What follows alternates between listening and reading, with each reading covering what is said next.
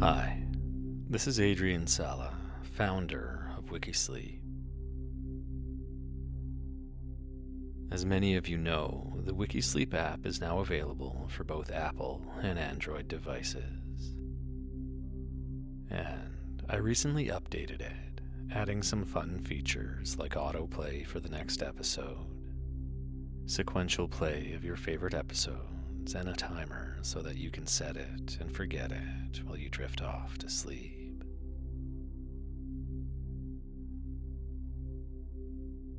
I wanted to mention that I am removing ads from the podcast because I know how disruptive they are. My sincere hope is that you'll go to the app and try it out, where I believe the experience is just better.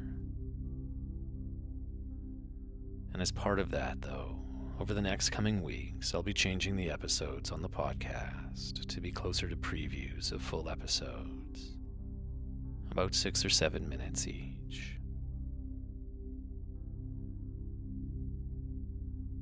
If you'd like to hear this and every other episode in its entirety, they're available on the app, and you can access that by visiting wikisleep.com. It's simple to download and get started, and there's a free trial so you can test it out at no cost today. Anyway, I encourage you to get the app, and in the meantime, I hope you get some rest and enjoy this episode.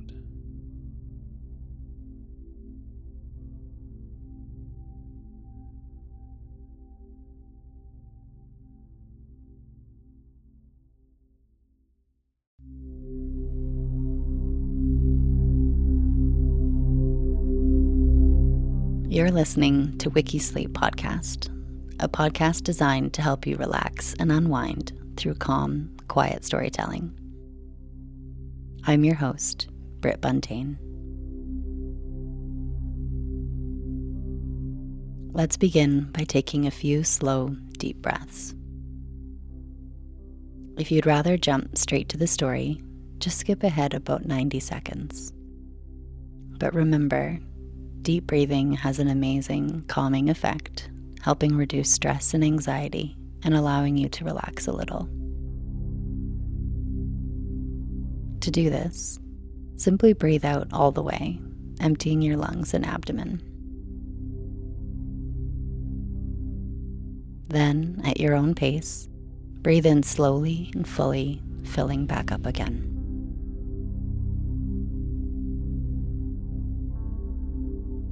At the top of your breath, pause for a moment before breathing out slowly and emptying again completely.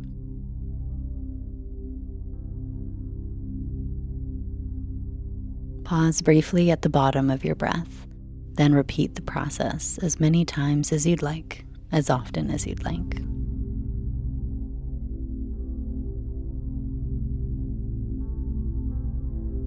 Deep breathing is a great way to get grounded, whether you're at work, in a stressful situation, or just settling down to listen to a podcast like this.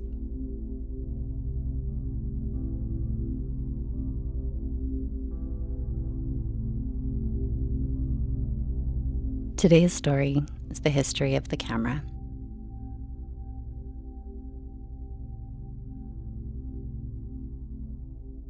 Perhaps strangely, the history of the camera begins even before the introduction of photography.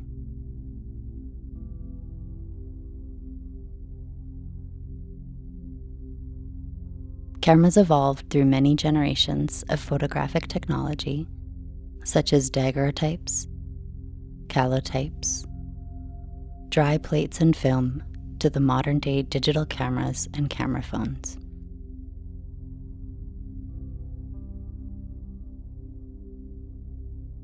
The forerunner to the photographic camera was the camera obscura. Camera obscura, Latin for darkroom, is the natural optical phenomenon that occurs when an image of a scene at the other side of a screen is projected through a small hole in that screen. It forms an inverted image left to right and upside down on a surface opposite to the opening.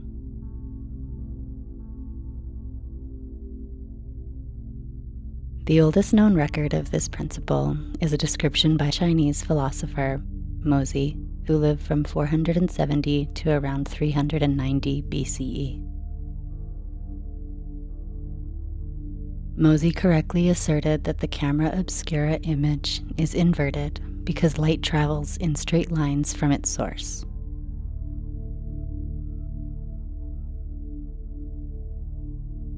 In the 11th century, Arab physicist Ibn al-Hazm wrote very influential books about optics, including experiments with light through a small opening in a darkened room.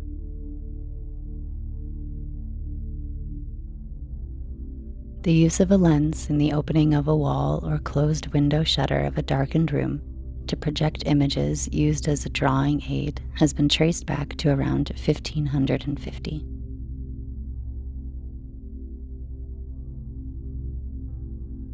Since the late 17th century, portable camera obscura devices in tents and boxes were used as a drawing aid. Before the invention of photographic processes, there was no way to preserve the images produced by these cameras apart from manually tracing them.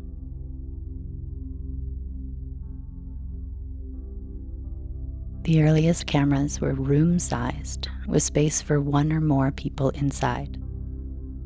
These gradually evolved into more and more compact models.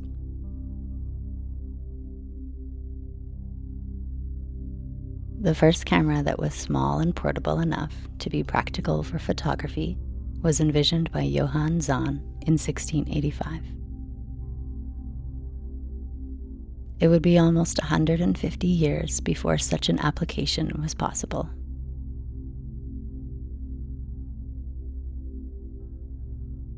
While the effects of a single light passing through a pinhole had been described earlier, Ibn al-Hazm gave the first correct analysis of the camera obscura. This included the first geometrical and quantitative descriptions of the phenomenon. He was also the first to use a screen in a dark room so that an image from one side of a hole in the surface could be projected onto a screen on the other side. He also first understood the relationship between the focal point and the pinhole and performed early experiments with afterimage.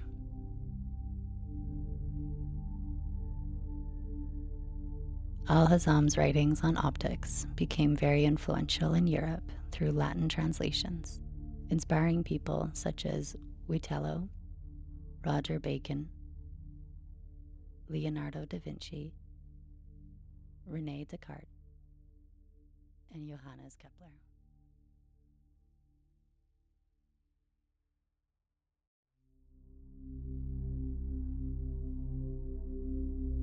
If you're enjoying this WikiSleep story and would like to hear it in its entirety, full episodes are available on the WikiSleep app, where there is so much more to help you get to sleep.